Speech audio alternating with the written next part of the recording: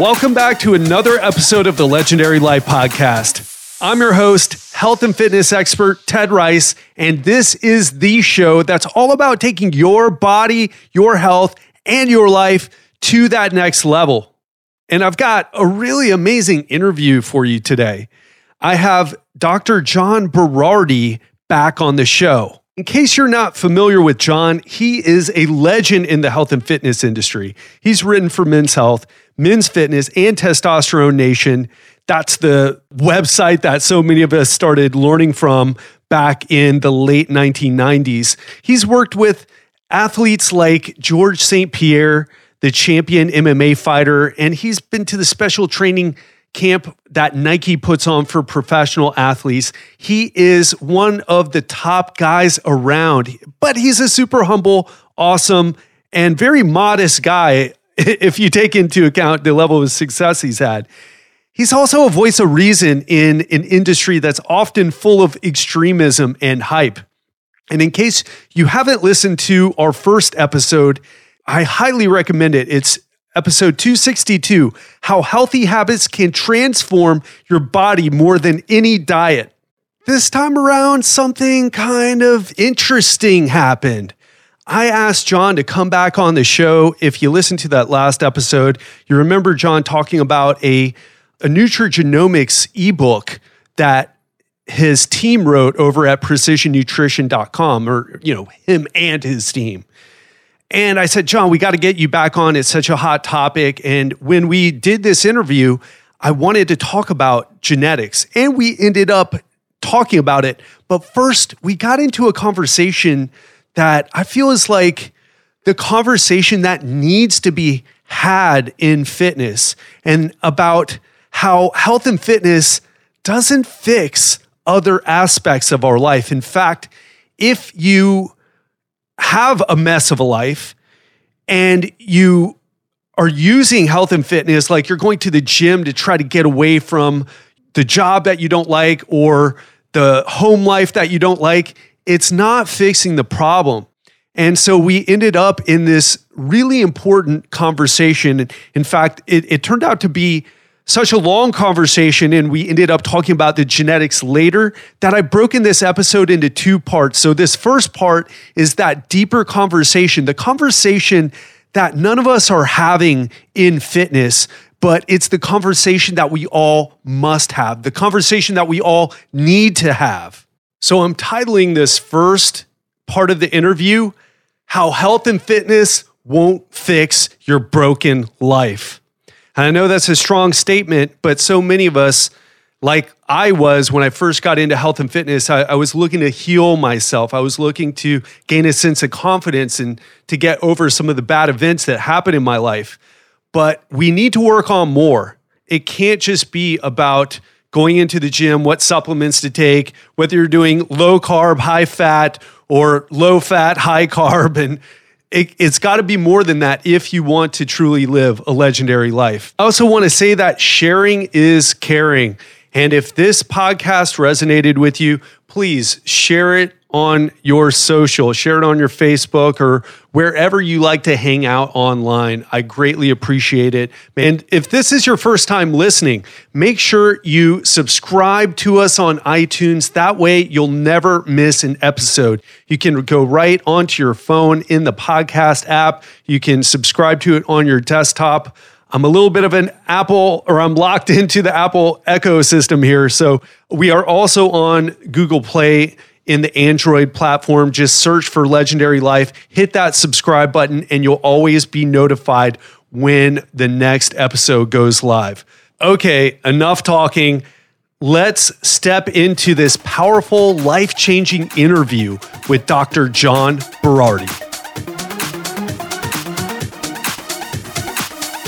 John Berardi, thanks for coming back on the show, man. Ted, thanks for having me back. I had such a good time last time we chatted, and I hope people who listened really got a lot out of it. And I hope we can go even deeper today. Absolutely. I can't wait. I know you just came out with that genetics ebook, which is 390 pages long. And it's extensive, but you know what? It's an incredible resource. I want to talk about that.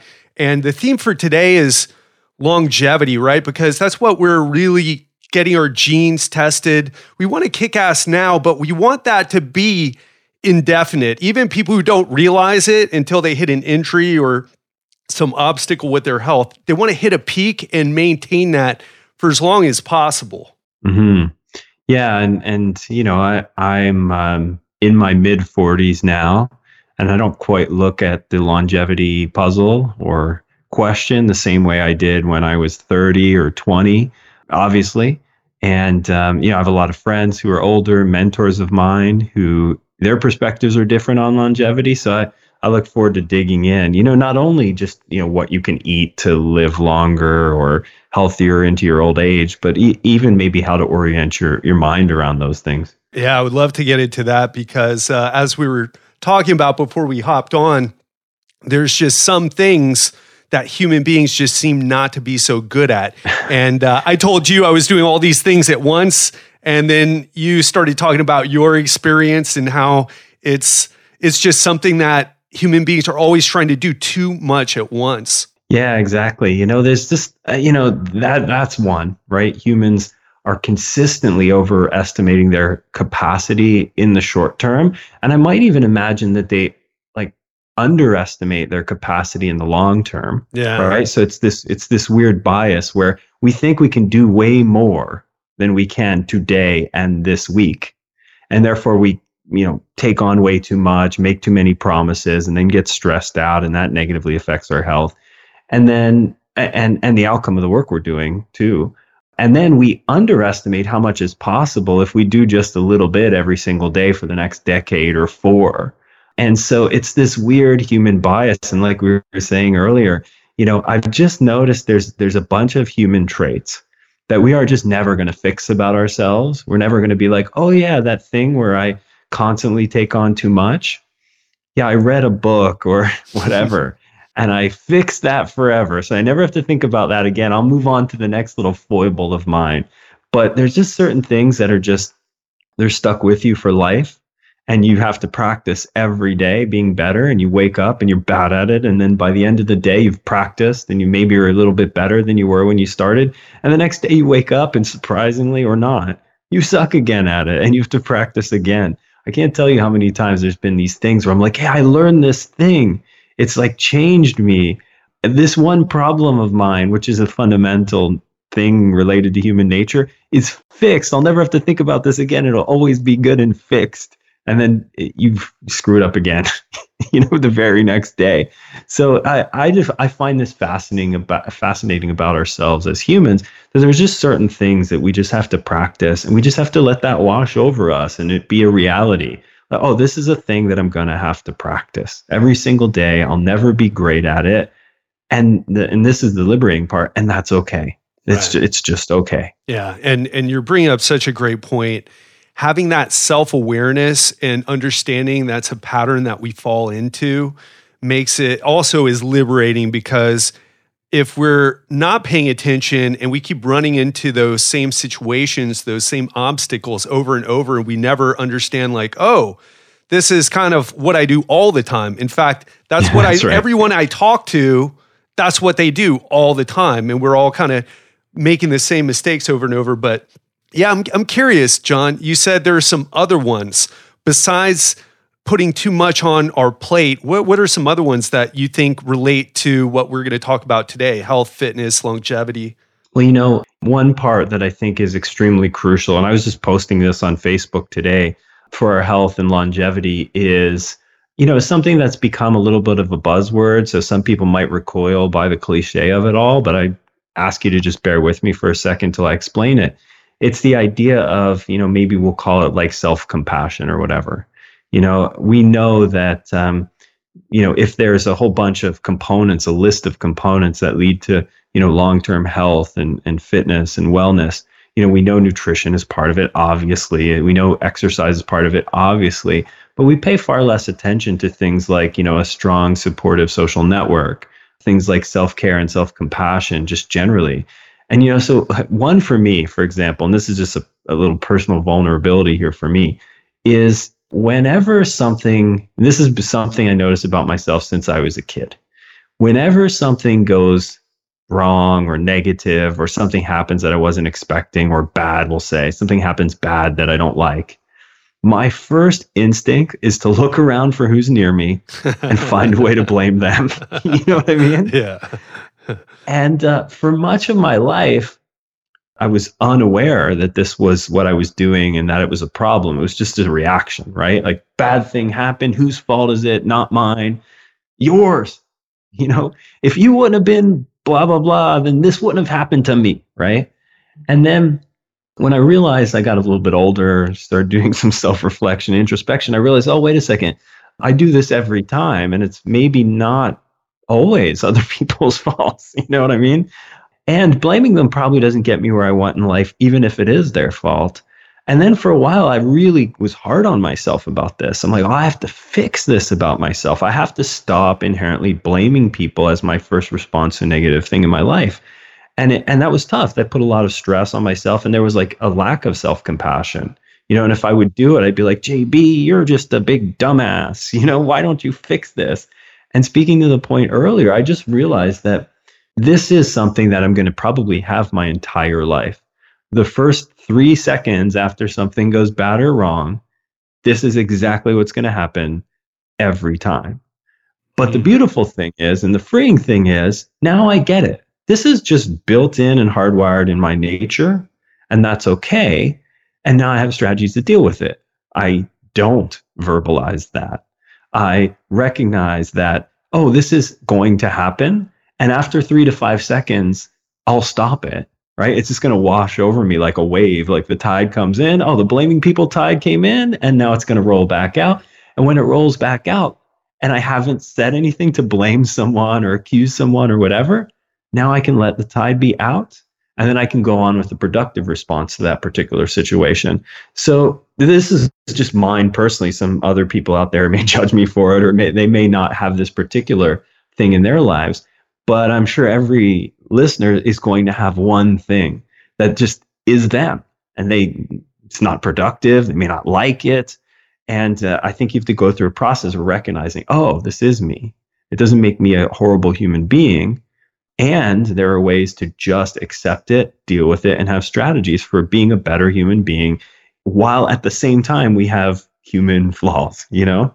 Yeah, you know, it reminds me of a show I saw. I didn't watch too many episodes of it, but it was called Enlightened, and it's about this woman who ends up in a messed up situation with relationships professionally, and then she goes and does these retreats and tries to fix herself. Then she comes back to the same situations, and she was good when she was out of the environment, but when she got back to the environment that she was trying to fix herself in, it's the same things came up. And what you said resonated with me because, you can't control those things necessarily if that is just kind of in your DNA, which monozygotic twin studies have suggested that 50% of our personality is in our genes. And we just have to learn how to roll with the punches and how to control ourselves. Mm-hmm. Yeah, that's exactly it. You know, and I mean, for me, super useful is just like years of various types of therapy, you know, where, you know, I would seek out a counselor and go through my stuff and figure out strategies for, you know, and I know depending on when you were born, how old you are, or how you were raised, your orientation to counseling might be different. You know, how I sort of came to understand counseling was, you know, I would go seek out counseling, and I have my entire adult life in advance of problems, you know. So when my wife and I decided we were going to get married, I went and got a marriage counselor even before we were married, just because I knew these individuals worked with married people all the time, and they could help me prevent problems rather than just deal with them when we got to them.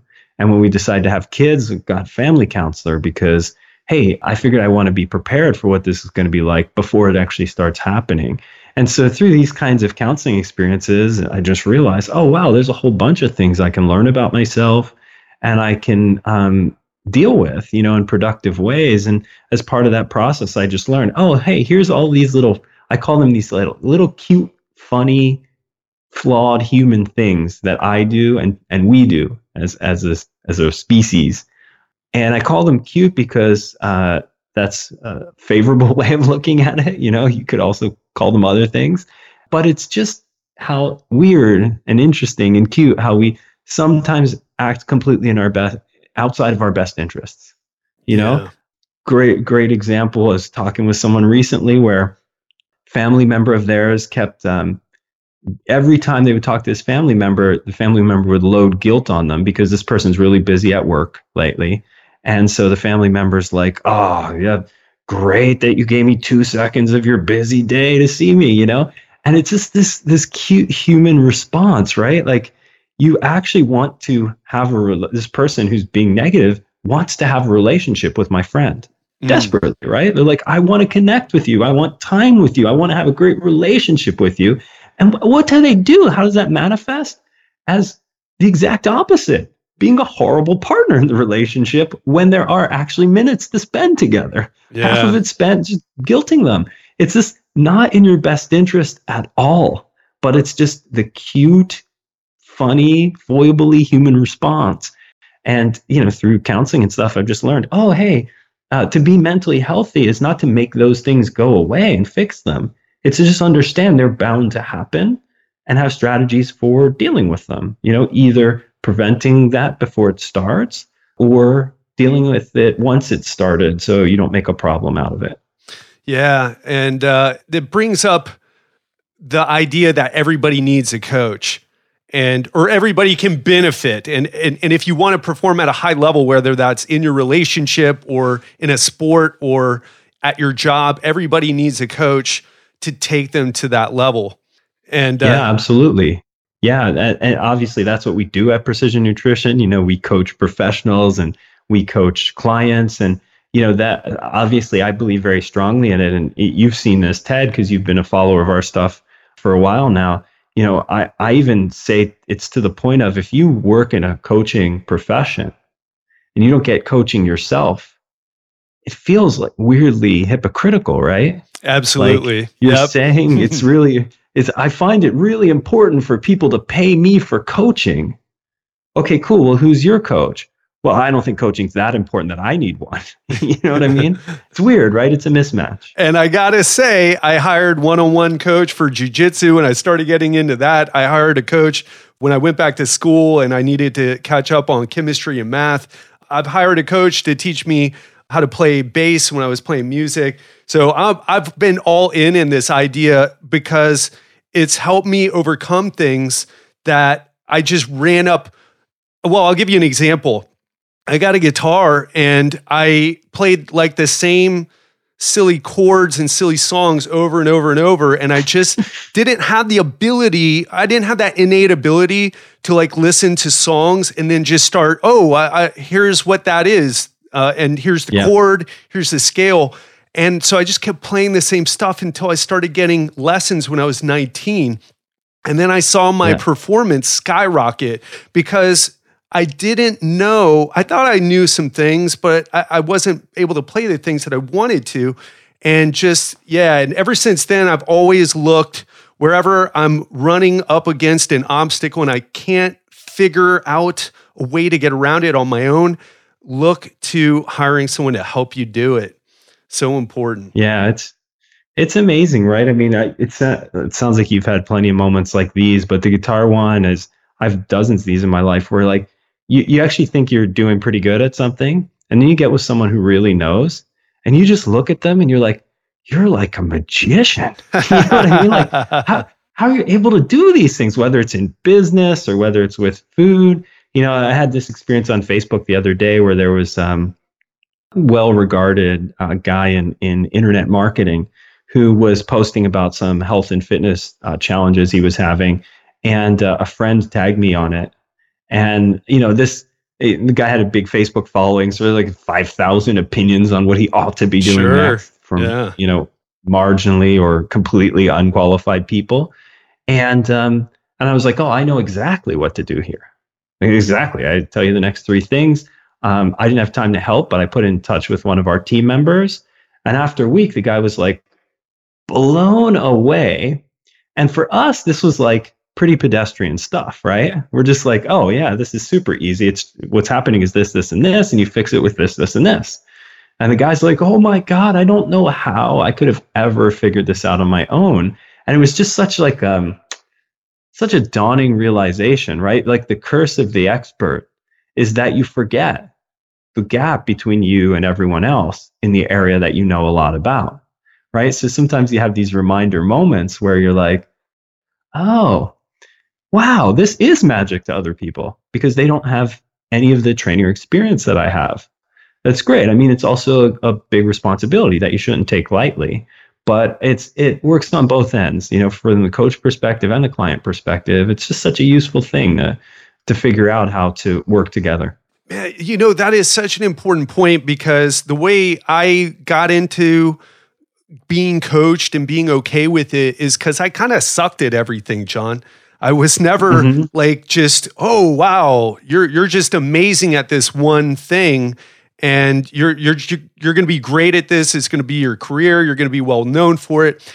So that was my path. But I deal with a lot of high performance people. And I know a lot of people listening to this show, they've got degrees from Ivy Leagues. They have executive positions in companies. And so they're the type of people who probably did excel in one area. And then they're like, I'm such a badass at this thing, but like this health and fitness, I just can't bring myself to do it. I don't know what I should do next. I'm not getting results. And you're bringing up such a good point. You've got to understand that you may lose some perspective if you're one of those high performance people. Yeah, that's such a great point. I love that, Ted. And I don't know about you, but I've had some success in my life, and this is one of my personal challenges too, where in certain rooms, everyone looks to me to be the expert or the leader, right? Yeah. But outside of those rooms, I'm not any more believable than anyone else on topics that I don't have experience or training and expertise in. Although it's really natural to just assume, well, I'm a really smart, accomplished guy, so I can figure this out, just like I figure out the things in my work, for example, right? And that's like that's the kiss of death, right? And you see it. Some people don't get help in this domain. And so when they're with their children or their partner or their friends, they're still acting like they're the CEO of their life. You know what I mean? Absolutely. Or when it's time to learn to play the guitar, they're like, nah, whatever. I'm a smart guy. I'll figure this out. Or when they're in a relationship situation. And that doesn't work that well. The CEO in the relationship. No. Not at all. Right. Yeah. But it's like having some empathy and compassion, you realize, well, it's got to be hard to turn that off, right? If you spend 8-10 hours a day being that, then you go home or you go into a totally different situation. You actually have to be almost like a different person. You have to actually like actively and aggressively practice humility when you haven't practiced it all day. Yeah. And much of your life, it's the opposite, right? So it's something that I have a lot of empathy for, which a lot of people don't, right? Because the majority of people, by necessity and by average, aren't in leadership positions. So they typically won't have a compassion and empathy for leaders. So I try and have some, and I'm one, right? So I'm like, hey, I wish people would have compassion and empathy for me because my challenges may be different, but they're no less human, Yeah, and I think what you're doing there at Precision Nutrition, I look at your business model and how you structure things, and I even had a little back and forth with Krista Scott Dixon. She finally accepted my friend ad on Facebook, and we went back and forth. And she I forget what it was, but what's her title there, John? So she's kind of director of curriculum and education here. No, okay, that's what she does. She had a thing like director of like helping, like headspace adjustment or whatever. Exactly. Yeah. I was that was cool. And she's like, yeah, we don't really have like, structured hierarchies here. And, I just thought that was cool. And it's. Yeah, that's right. Yeah. It's funny because, whenever we talk about what we do outside of PN, we sometimes have to translate it into what people think of as a more conventional organizational structure. We practice this other thing called holacracy, where it's like a distributed authority system. And so there's not really a CEO, although there is a person who's like a leader in charge of various work groups. And so, we may call Tim Jones, who's one of the leaders of the organization, our CEO when we're outside the organization, but inside it, he's not that. So sometimes people like Krista come up with their own interesting and accurate descriptions of their role, like director of headspace adjustment, because it's kind of what we do with our curriculum and coaching, right? Absolutely. Yeah. It's really inspiring to see, because I'm all in with that idea that that part of the I want to jump into the genetics thing, but just this last point in that our modern world, as amazing as it is, and how it's taken us from I guess the jungles to the Neolithic farmers in the Stone Age and onward to the Industrial Revolution and to the digital revolution that we're in now. We're still kind of being, we're still having these things that work against us. And job, like kids waking up too early, not getting enough sleep, and then trying to learn a bunch of skills that aren't really going to help them succeed in this new world.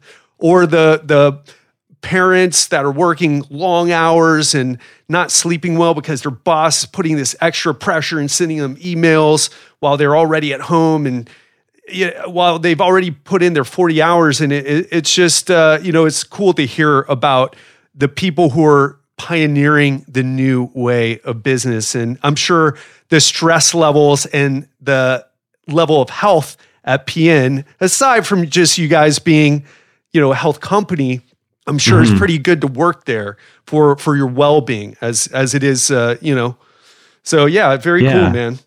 Yeah, and we try and accomplish that, I think you're right. I had a really interesting conversation recently with a very successful investor, and we were just talking about how, some companies are trying and fumbling around with, remote work. And it's going to be a long time before big companies can actually accomplish it.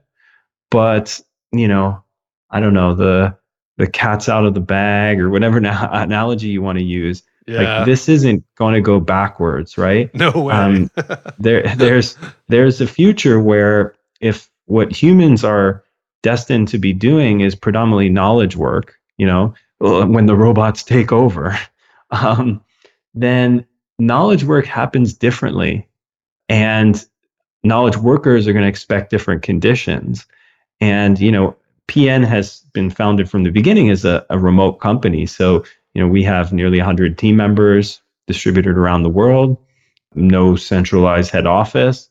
We work virtually and remotely. And to people who haven't, they can think of all sorts of problems with that. Right. And, we've found a way to deal with them all, because just like everything else, you have blind spots, right? And for us, we've solved them through very specific and strategic ways, and we get together periodically, but most of the time it's virtual, and it works great. And what it does allow for is what you're talking about here, a different type, or maybe you could even call it like a self-directed work-life balance. Like, some people could choose working remotely in this way to work a ton, but that's a choice, not a requirement. And other people can choose a different sort of balance. And when you work remotely, you judge people not on the hours they put in, but by the output of the work that they're doing, right? Because that's really all you have visibility into. And it actually keeps the executive team and teammates more honest, I think, right? You're like, instead of politicking around presence and availability and stuff like that, now we're just measuring the output of the work, which is really what an organization's there to do. Right. So it's pretty cool. It's not without its challenges, but it's pretty cool. And we've been talking to a lot of people recently about how they could maybe make it work in their organizations. Do you have an interview that I could link to for anyone interested in hearing more about how you do things business-wise? We actually have done a couple articles on our website. If you pop over to precisionnutrition.com and type in remote work, we've done a few articles on it. And even Holacracy, which is our operating system, it's sort of our organizational structure. So remote work and Holacracy, and you can read about both our org structure and the way that we do remote work at PN. Yeah, I will have those linked to the show notes for this episode because I think it's something everybody should start to get into. And John, some people may not why aren't they talking about lifting weights or what to eat or the superfood, the new superfood from the Amazon? And we can exercise as much as we want. We can eat kale till we poop green. But if we don't manage our lifestyles, we're not going to get rid of the stress. We're not going to get rid of that part. And, there's so many negative effects of stress and not getting enough sleep. And there's nothing you can do to get around that. Yeah. No, there's two factors there. One is, health is a product of nutrition, fitness, and how you live every minute of the rest of your life. So I would even say that nutrition and fitness may actually be slightly less important, not unimportant, but slightly less important than how you orient to your work, to your stress management, to your sleep, or at least they're contingent upon each other, right? So there's the direct, effect of this, but there's a secondary effect almost no one thinks about, which is when you don't have, maybe an appropriately balanced outlook on work, your ability to actually go work out when you're supposed to gets compromised. Right. You know what I mean? So it's not just like managing your stress is important to health outcomes. It's like, hey, if you're not working correctly or appropriately or having the right outlook on work, you just won't go to the gym. You won't eat the healthy foods because they'll be pinched out by the other things that are competing for time. So it's a very pragmatic concern, right? If you don't think about self-care, if you don't think about some kind of balance in your work structure or some time carved out specifically for health behaviors, like you schedule it in your calendar just like you would everything else, important meeting or whatever, then it just doesn't even get done. So that's how work influences your health, or your lifestyle influences your health, independent of the direct effects. And, there was a great post on our Pro Coach Facebook group recently. I don't know if you read it, Ted, that Craig Weller put up. And there's always, coaches who are a little bit sad or frustrated when clients don't seem to be able to stick with eating healthy or their workout routine or whatever. And then the logical next question is, well, what can I do to help a client? Or if I'm a client, what can I do to stick with my exercise program? And Craig's advice was like super counterintuitive, but totally research based, is to help people be more consistent with their exercise and their eating.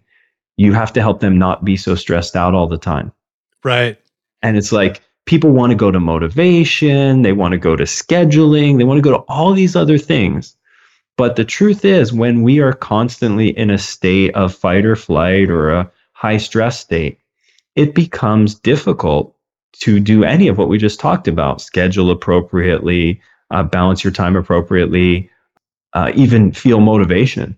All those things are zapped when you can't figure out how to not be so stressed out all the time. So that's like the fundamental first step: not be so stressed out all the time. Then things come into place after that. So it was like a interesting, non-intuitive, but super important connection between lifestyle, stress, and even your ability to exercise and eat well. You know what? Let's go down this road a bit, because while genetic testing is super sexy and like, whoa, I feel like sometimes those are a distraction to what we really need to work on and what you're talking about here. Acute stress, I can think of a few things. Like, one of the biggest issues with people is they eat too much if they're overweight, right? And we know it's the amount of food, even if you're eating super clean, blessed by Tibetan Buddhist monks, it doesn't matter if you're eating too much of it and you're not moving enough. And, we know that acute stress actually gets rid of your hunger.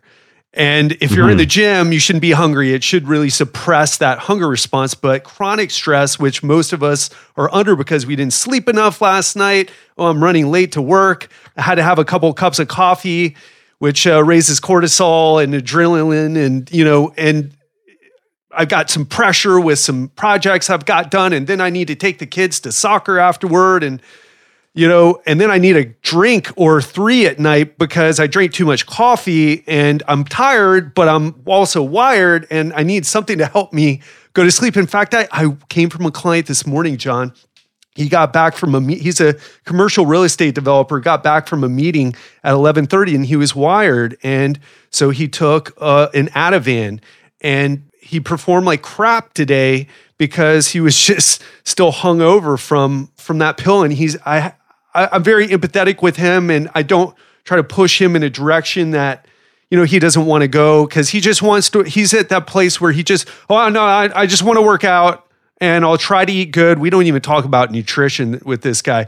I throw in some things about sleep to maybe start to plant the seed that maybe the fact that his shoulder isn't healing the way it should has something to do with the sleep, or the way that he's constantly needing to drug himself up with coffee in the morning, then depress himself or inhibit that, lower his energy level so he can sleep at night, has to do with other things other than just the working out. So what do you say? I mean, I've talked about that a lot on the show, but I'm curious, like, how do you help someone? What would you say someone who's listening right now who is at that point and, okay, I need to be less stressed. How the hell do I do that? Yep. All right. That's great. That's a great question. And so I want to set it up a little bit. I'm going to answer the question directly, but first I want to level set on, what do we really know? There's lots of debates about this food or that food or carbs and fats and all that stuff. But, I'm part of an initiative of, 400 scientists and educators around the world who have decided to get together and say, everyone talks about how nutrition and exercise and fitness is so confusing. Every headline is like, oh, so confusing, whatever. And people are always complaining about that. But the truth of the matter is, if you look at the robust data set of all the science that's been done to date, and even things like the work on blue zones, where there's these pockets of the world where people are the longest lived, it's actually not that confusing, really, if you want to live a healthy, robust life. There's basically 6 things. So listeners can write them down, whatever the case may be, and then I'll talk about how to get through them. The first is eat largely unprocessed plant and animal foods, probably more plants than animals, but nutrition can be that straightforward.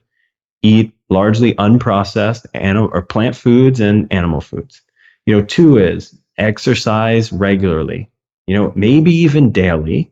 That doesn't mean go to the gym daily, just means move, and with a mix of low intensity, moderate, and high intensity activity, right? Sure. Next is minimize what this group calls toxins, but I leave the word out of it because that's all emotionally charged nowadays. But it's just minimize tobacco and don't drink too much alcohol. The 4th is get the right quality and quantity of sleep. The 5th is find strategies for not eliminating stress, because that's silly. We all need stress. That can provide fuel for high performance, but to moderate our stress. So have ways to, like you say, make the stress not chronic and ongoing, never mitigated. And then the last one is develop and foster social support and meaningful relationships. So we know for sure, no matter what the next article you read is, or a YouTube video or whatever, we know for sure these 6 things are the things that reliably lead to a healthier, longer, more robust, happier life. These six things. The details don't matter so much as that you have strategies for doing them regularly. So now to get to your question, okay? So how does someone deal with some of these things? What do you do? Well, at PN, we've long taught this model of practice leads to skills and skills lead to goals, right? So rather than being like, oh, well, I need to de-stress. So starting tomorrow, I'm going to clench my hands and stress less, I'm going to muscle my way to less stress, right? That's what gets us in the problem in the first place.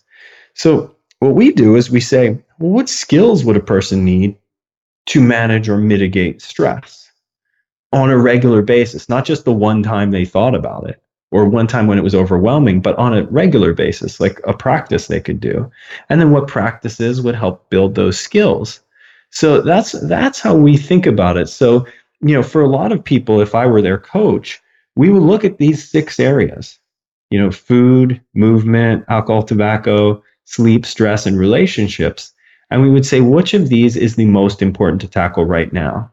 Because we know the busy types of people you're talking about or asking the question on behalf of don't have time to deal with all 6 of them. It's like that story you told earlier with that TV show. Maybe if they went to a retreat, they could do it. But then when they get back into the context of their normal life, there's no way. They might not even have enough bandwidth to handle one really effectively, let alone all 6. So we do what we would consider like a emergency room triage, right? What is the part of the body that's most badly injured right now? Let's deal with that. Now, as Craig said, as I talked about earlier, for a lot of people, dealing with stress may be their limiting factor for all the rest. Right. They may use alcohol and tobacco as their mitigating strategy, right? So if you don't deal with the stress, the number 3 is shot already, because they're using the things that we're supposed to have less of to deal with the other thing, And then eating and moving and all that becomes difficult as well. And then if you're too stressed, you can't sleep. And you can see, so for a lot of people, that may be the first place we start, although perhaps that may be the area that they're most resistant to change. So true. Because they're like, hey, you're going to tell me to work less and forget that. So whenever someone has that response, even though I might not tell them to work less, we have strategies that we use at PN for practicing de-stressing things, And I mean, I even wrote an article that a lot of people found humorous. I wrote it years ago before marijuana was legalized in a bunch of states. I know you're thinking, where's this going? But I promise there's a good point to it. But, I've worked with professional athletes almost my entire career. And I remember early in my career, I would see a subset of particularly strength and power athletes in certain sports who would just smoke a lot of pot. And everyone would tell them it was really bad for them. And that was my impression early on too. Oh man, if I could get these guys to just drink less alcohol and smoke less pot, they would be even better than they are now, which is sometimes comical because sometimes these are like world champion athletes and multiple gold medalists. Right. I don't know. There's no like Olympics greater than the Olympics that they just won. You know what I mean? They don't need to be better for those. But that's how people look at it. They're like, oh yeah, these guys smoke pot. Pot equals bad. They need to stop. And I started really looking into the physiology of it. And I realized that what a lot of these guys were doing was what we call parasympathetic activation. So when you're a strength and power athlete, most of your day is oriented around engaging your sympathetic nervous system. That's the nervous system that produces high power, high output, high intensity activities, right? So for them, marijuana was a way to self-medicate and engage the opposite system, the rest and digest system, the parasympathetic system. Now, I'm not recommending that to everyone listening here. I'm just saying that there's a whole suite of options for activating your parasympathetic nervous system. One would be meditation. One would be yoga. One would be, if you don't like the idea of meditation, and I do this currently, I'll just take, in my office, I'll take 10 minutes in the middle of the day if I feel like my mind is sort of sagging, and I'll just move my desk chair and I'll lay right where I normally sit on the ground, set my Apple Watch for 10 minutes, and I'll just lay there and breathe for 10 minutes. Sometimes I nod off, sometimes I don't, but that's a way to engage your parasympathetic nervous system. Some people like to have a hot bath with candles. Some people actually do a cold shower. There's all kinds of modalities to deal with stress. You don't have to go right to work less. There's also these other things. And then again, I wrote this article about how marijuana was just one of a series of options. And I didn't imagine some of my NFL football players who come from rough backgrounds being like, I'm going to light some candles and have a bath to activate my parasympathetic nervous system. So, and do yoga and meditation. For them, marijuana was the only treatment that made sense to this particular mindset that they had. They didn't even know they were treating a thing. Sure. But all this to get back to what small practices can you engage to engage your parasympathetic nervous system to dampen down your sympathetic nervous system. In other words, manage stress. Now, eventually, when that starts becoming managed and you can think clearly on a daily basis, then you can start to look to your schedule and your lifestyle. Am I prioritizing things or am I just responding to things? Does my email inbox govern how I'm going to spend my day? Or does a plan that I set out the night before with the 2 or 3 most important things I'm going to tackle tomorrow, and everything else doesn't get tackled because it's not a big lever opportunity for me? How do I orient to those things? And then maybe how do I start creating my job, my home life to focus on the big rocks, the big important things that matter to me and the people around me, and then let everything else just slide. And I know this is a lifelong practice for some people to do, especially if they orient as like a type A personality, but it's possible. It's completely possible when you realize this isn't trying to relax you, chill you out. This is trying to give you more minutes to do the important things in your life, and a dawning realization that what's not important is not important and ought not to be done.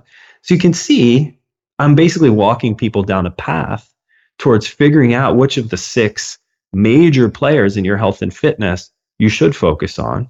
And if it's one of them, stress, we used as our example, how to do small things to mitigate the stress now, little fixes like medication, if you will. My 10-minute like lay down nap is like my medicine for stress that day. And then when you can calm down, you start looking at some of the other things. Oh, wow, I'm naturally sleeping better. Oh, I'm using less alcohol and tobacco or marijuana or whatever to manage stress. Oh, now that doesn't influence my eating in a negative way. And you can see all these knock-on downstream effects that make it easier to treat the other health behaviors appropriately without even focusing on them, just because you're less stressed. Does that make sense? Absolutely. And I mean, I was definitely partaking of the weed when I was in my 20s, and I don't anymore because now it makes me kind of paranoid. The THC is just through the roof. And I've also, now I do meditation. I go see an acupuncturist and I take regular naps. And so I have these other things that actually work better than smoking a joint. But right. So many people self-medicate, and I didn't realize, it's not like people have a problem or whatever, or they do have a problem, but what they're doing is they're using this substance to change their neurochemistry to make them feel better to deal with whatever it is, whether it's, I don't have enough energy in the morning, got to have my 2 to 5 cups of coffee to get going, or I can't turn off at night unless I have a couple of drinks or smoke some pot. So yeah, or even like to your point, and the fact that you're really highlighting the interconnectedness is awesome, because that's my point with all this, right? Like another one is where I drink too much alcohol because the quality of some of the relationships in my life are poor. Right. And this is my way of either feeling more loose or social or relaxed, trying to forge new relationships, or just dulling the pain of a lack of meaningful relationships in my life, right? So all these things are connected. I think too often, because we're living our busy, possibly anxiety-riddled, or just fast-flowing life, we don't see the connections. But as you pointed out, you're like, yeah, I used to smoke a lot when I was younger. And then you're like, oh, I smoke less now. I think it might be because of this, but it could be because I'm doing all these other positive behaviors that eliminate the need to smoke at all, Yeah. And so it's like, see how they're connected, right? And that's not an accident. And, we do a lot of self-discovery work. And again, we work with a lot of professional athletes, and whenever I use some of this language, I try and temper it very quickly with, right. This is, no, don't worry, this is hardcore manly stuff. You know what I mean? What's this got to do with killing people on the field, That's right. Or just like raising people's awareness about who they are, work, so that they can look at these connections. Oh, wait, I'm doing that weird thing over here because of this thing over here. Like one classic one that few people realize is that, if you don't meet your sleep need and you go into a sleep deficit, your cravings for carbohydrates go through the roof. Yeah. And people might be like, man, I really ate a lot of sugar this week and I wasn't sleeping very well, so I'm not doing very good on my health behaviors. But they may not realize that the sugar is actually a direct consequence of the sleep deprivation. Like, you don't get one without the other. And so it's just all connected, and so, this is what you do as a coach. This is what all excellent coaches do. You figure out what's the root cause of all these downstream symptoms, if you will, and you start working on them. And also the work of a coach is to help clients deal with the inherent impatience that they'll feel for this kind of a process, right? So if you're listening and you're not a coach, you just imagine a scenario where you come to me to exercise, get your sweat on, get your food sorted, and I start asking you all kinds of questions about your personal relationship. Right. And I give you practices around, sleep and stress management. You're like, what? I thought we were just going to do CrossFit here and sweat, And it's like, well, we could do that, but it's not going to work. Yeah. And if you leave me to go for the coach who will give you that, that's a mistake. It's a mistake because you're going to deal with a downstream symptom and never handle the cause that's going to help give you the life you want, the longevity that you want, and the real long-term sustainable health that you want. Yeah. John, man, you brought up something so profound. And so it's like the thing that it's the elephant in the room, the thing that nobody's really talking about when it comes to health and fitness.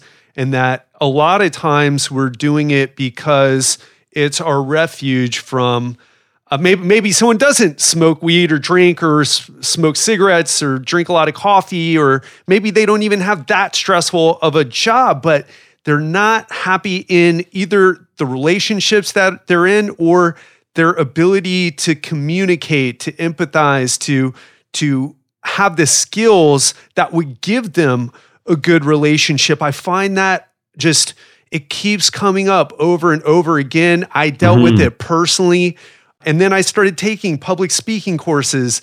I started taking improv acting courses where they make you empathize with people. And it's just incredible. I try to talk about that, but what would you say to someone who is perhaps listening right now and saying, oh, you know what? Yeah, my relationships are screwed up. And wow, I really need to, that's really why I go work out so obsessively, or I overeat so obsessively.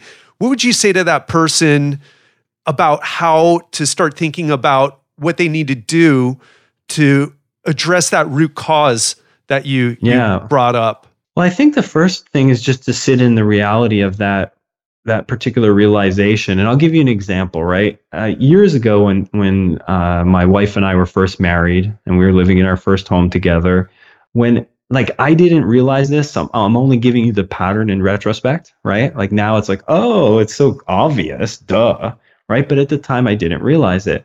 So whenever we were having conflict, right, whether it was an argument or one of those silent arguments, that happened. Yeah, sure. We all need a way to self-soothe after conflict, right? Because we get this dump of adrenaline, noradrenaline, or epinephrine, norepinephrine. We feel fight or flighty, right? Yeah. It's not socially acceptable to go kill something or someone. You know what I mean? So there's nothing to do with that energy, right? And so we all need a way to self-soothe, right? And so I realized the method that I was using to self-soothe would be work, right? I've worked from home almost my entire career. And I remember it we had this long sort of galley style kitchen. And at the very end of the kitchen was this double door set and my office. And I just remember whenever we would argue in the living room or the kitchen or whatever, I'd do my oh, fine, whatever thing. And then I would end up unconsciously just in my office, not even remembering how I got there or not even having made the choice to go there in the first place, right? Yeah. It was just my brain took over and it was oh, you feel this way? Here's what we do when we feel this way. We go in our office, right? And then, of course, to my partner, that is the worst thing I could have done, right? I bailed on our relationship conversation to go be a workaholic, right? Yeah. So to her, it was like work's more important. And then again, over time, I realized, oh, okay, that's actually not what's happening here. I'm not saying work's more important. I'm actually saying I feel so anxious or angry or whatever because of our conflict. The only way for me to soothe myself, calm myself down, and get okay again was to go sit at my computer and write an article or do some work or whatever the case may be. And I learned that that was true for me. That's all. That's all I said. This is true for me. This is what I do. No judgment at all. Okay, now how can I make that better? Or is there a more productive thing to do with that negative energy? Right. So, and again, this I'm not like Mr. Fucking Genius, know myself. You know what I mean? Sure. This is the counseling and talking to smart people who know and have a lot of experience here. Made me realize, oh, there's a couple other ways to deal with that. And the other thing is, how can you actually have a disagreement with your partner without getting so adrenalinized that you need to even soothe in the first place, right? Like, how can you prevent that feeling that you need alcohol or tobacco or a drug or a hard ass workout or your computer? Yeah. Yeah, exactly, right? To fix, to soothe yourself. So again, for people who might be saying, yeah, I work out all the time, or I overeat, or I use, drugs to soothe relationship challenges in my life. The first is, okay, notice exactly what you're doing, right? Oh, because it's rarely where you're just sitting there having a great day reading a book and you're like, oh, I feel so sad because I don't have meaningful relationships. I'm going to drink now, right? It's rarely that. Sure. There's actually a trigger that precipitates feeling lonely, or like in my case, it was an argument with my partner, right? And we call it break the chain at PN, right? We talk about it often in context of overeating, and we talk about how rarely does someone have a binge or an overeating episode just randomly, right? There's a chain of events that led to it. And we actually have a worksheet that people will fill out where they can actually get to the root cause, because sometimes the root cause wasn't 3 seconds ago this happened and then I went and got food. The root cause might have started 24 hours ago. And we help them unpack that. And then if you were to do an exercise like this, you might say, oh, it's not that generally I don't feel great about my relationships. It's that these 1 or 2, 3 things about relationships, or about an interaction with someone, or about a holiday came up and I didn't have anyone of meaning in my life to spend time with. These 2 or 3 things triggered this series of events that led to me overeating, over-exercising, drinking too much, or whatever. And that's the first step always, figuring out what the chain reaction was. And then once you know it, you can't unknow it. You don't just forget that that's exactly what's happening in your life. And now you have opportunities for improvement, for skill building, for practices.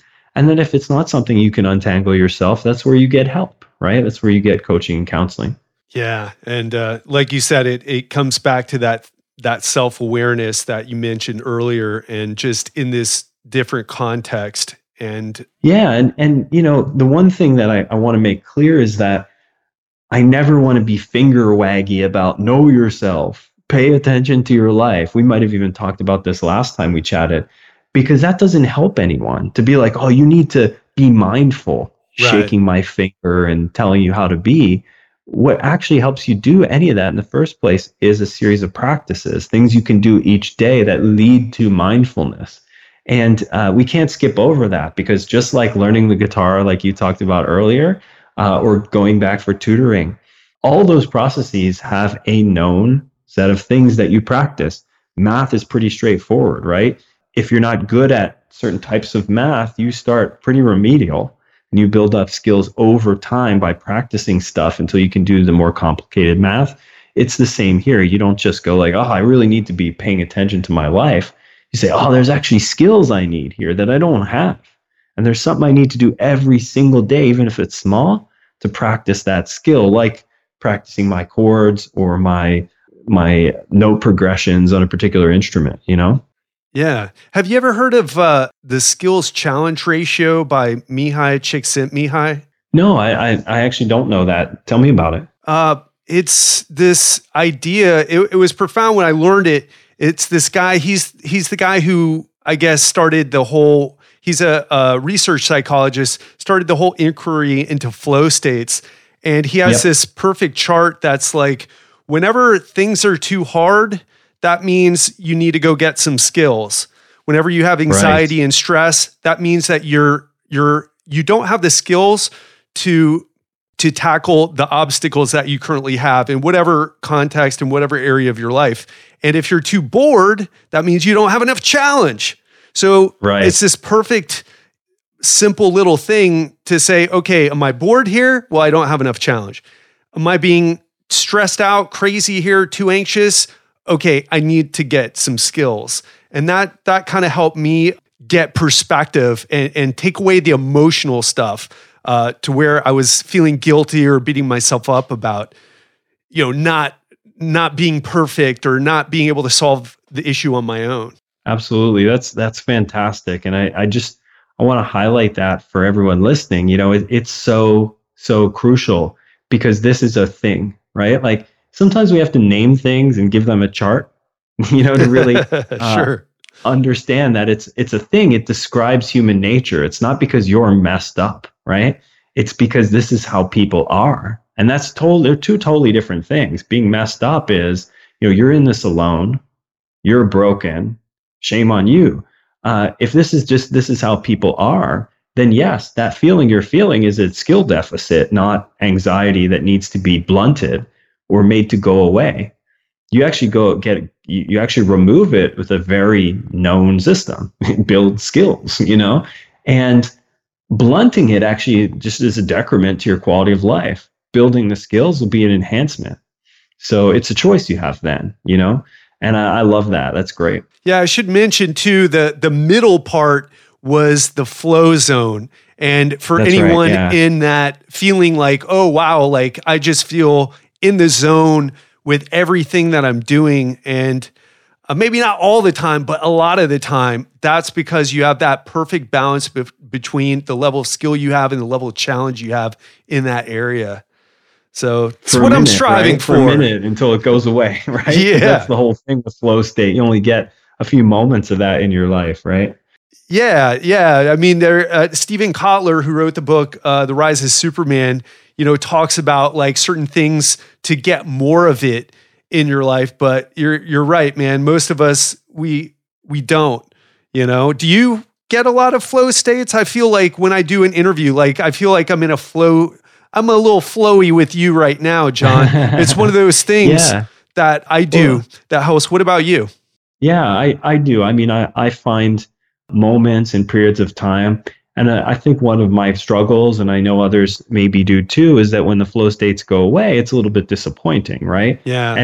And because you're like, oh, I need to work harder to hold on to the flow state. And that's actually like very counter the whole process, right? Because they are temporary states where what you talked about, like this confluence of your personal skill, some sort of meaning, and challenge all coexist for a brief moment. And that moment might be an hour or 3 or maybe a whole day or maybe a whole week for some people, but probably most of your life is not spent in a flow state, even if you're lucky enough to get hours of it or days of it, So true. And so, it's dealing with the come down. And I have had so many great coaches in my life, and one used to just talk about it as like with the mountain range analogy, right? Like to get to the peak of any mountain, whether it's financial success or relationship or whatever it might be, and actually climbing a mountain, the next step is always to get back down into the valley, right? Right. And most of our life is lived in valleys, not on mountain peaks.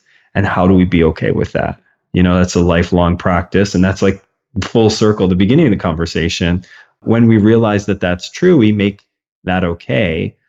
Because every single day it's going to be hard when we're in a valley, no matter how good we are at recognizing this truth. You still wake up and you're in a valley, and you have to practice with that being okay, I love the way you wrap that up.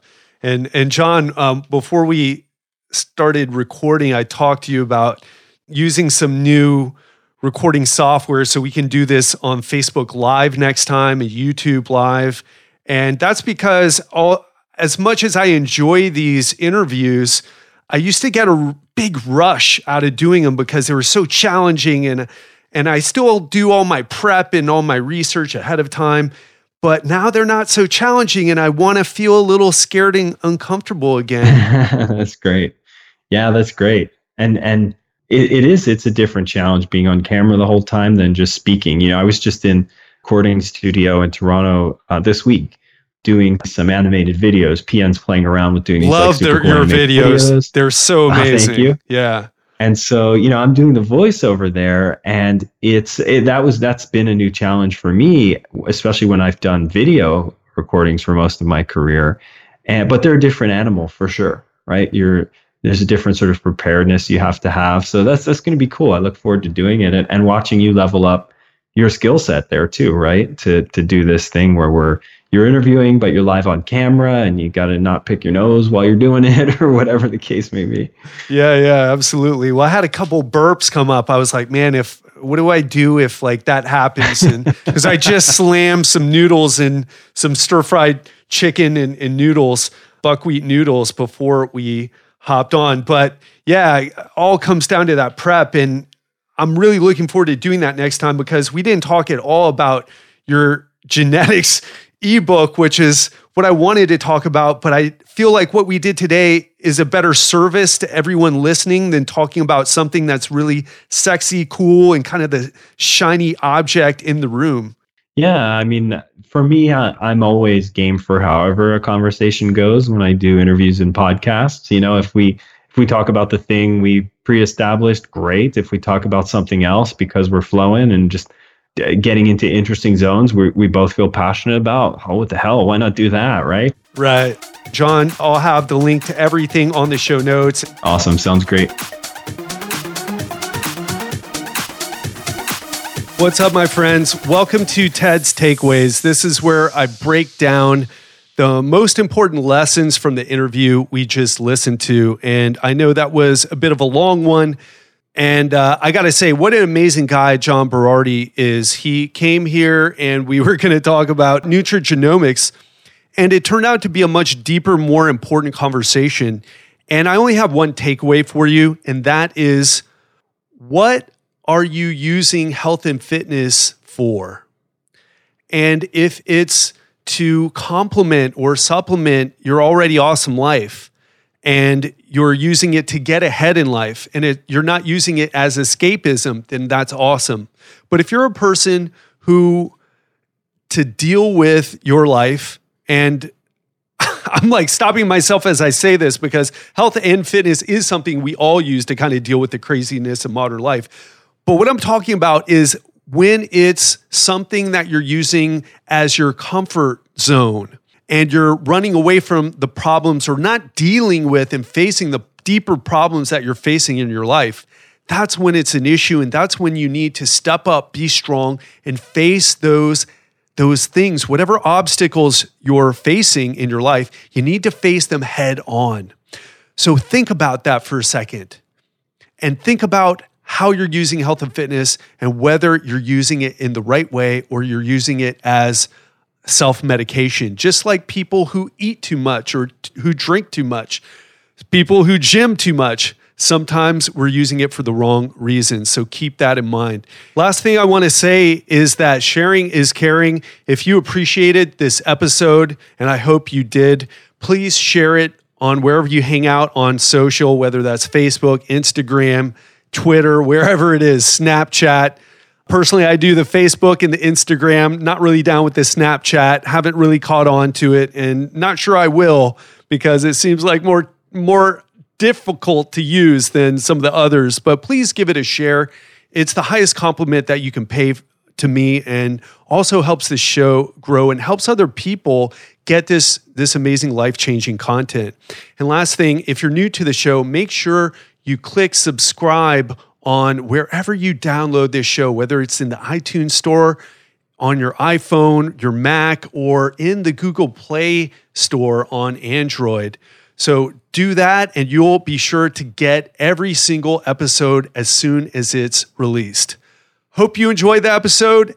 And if you'd like to find any of the resources, as always, you can go to legendarylifepodcast.com and find them all there. Have an amazing week, and I'll speak to you soon.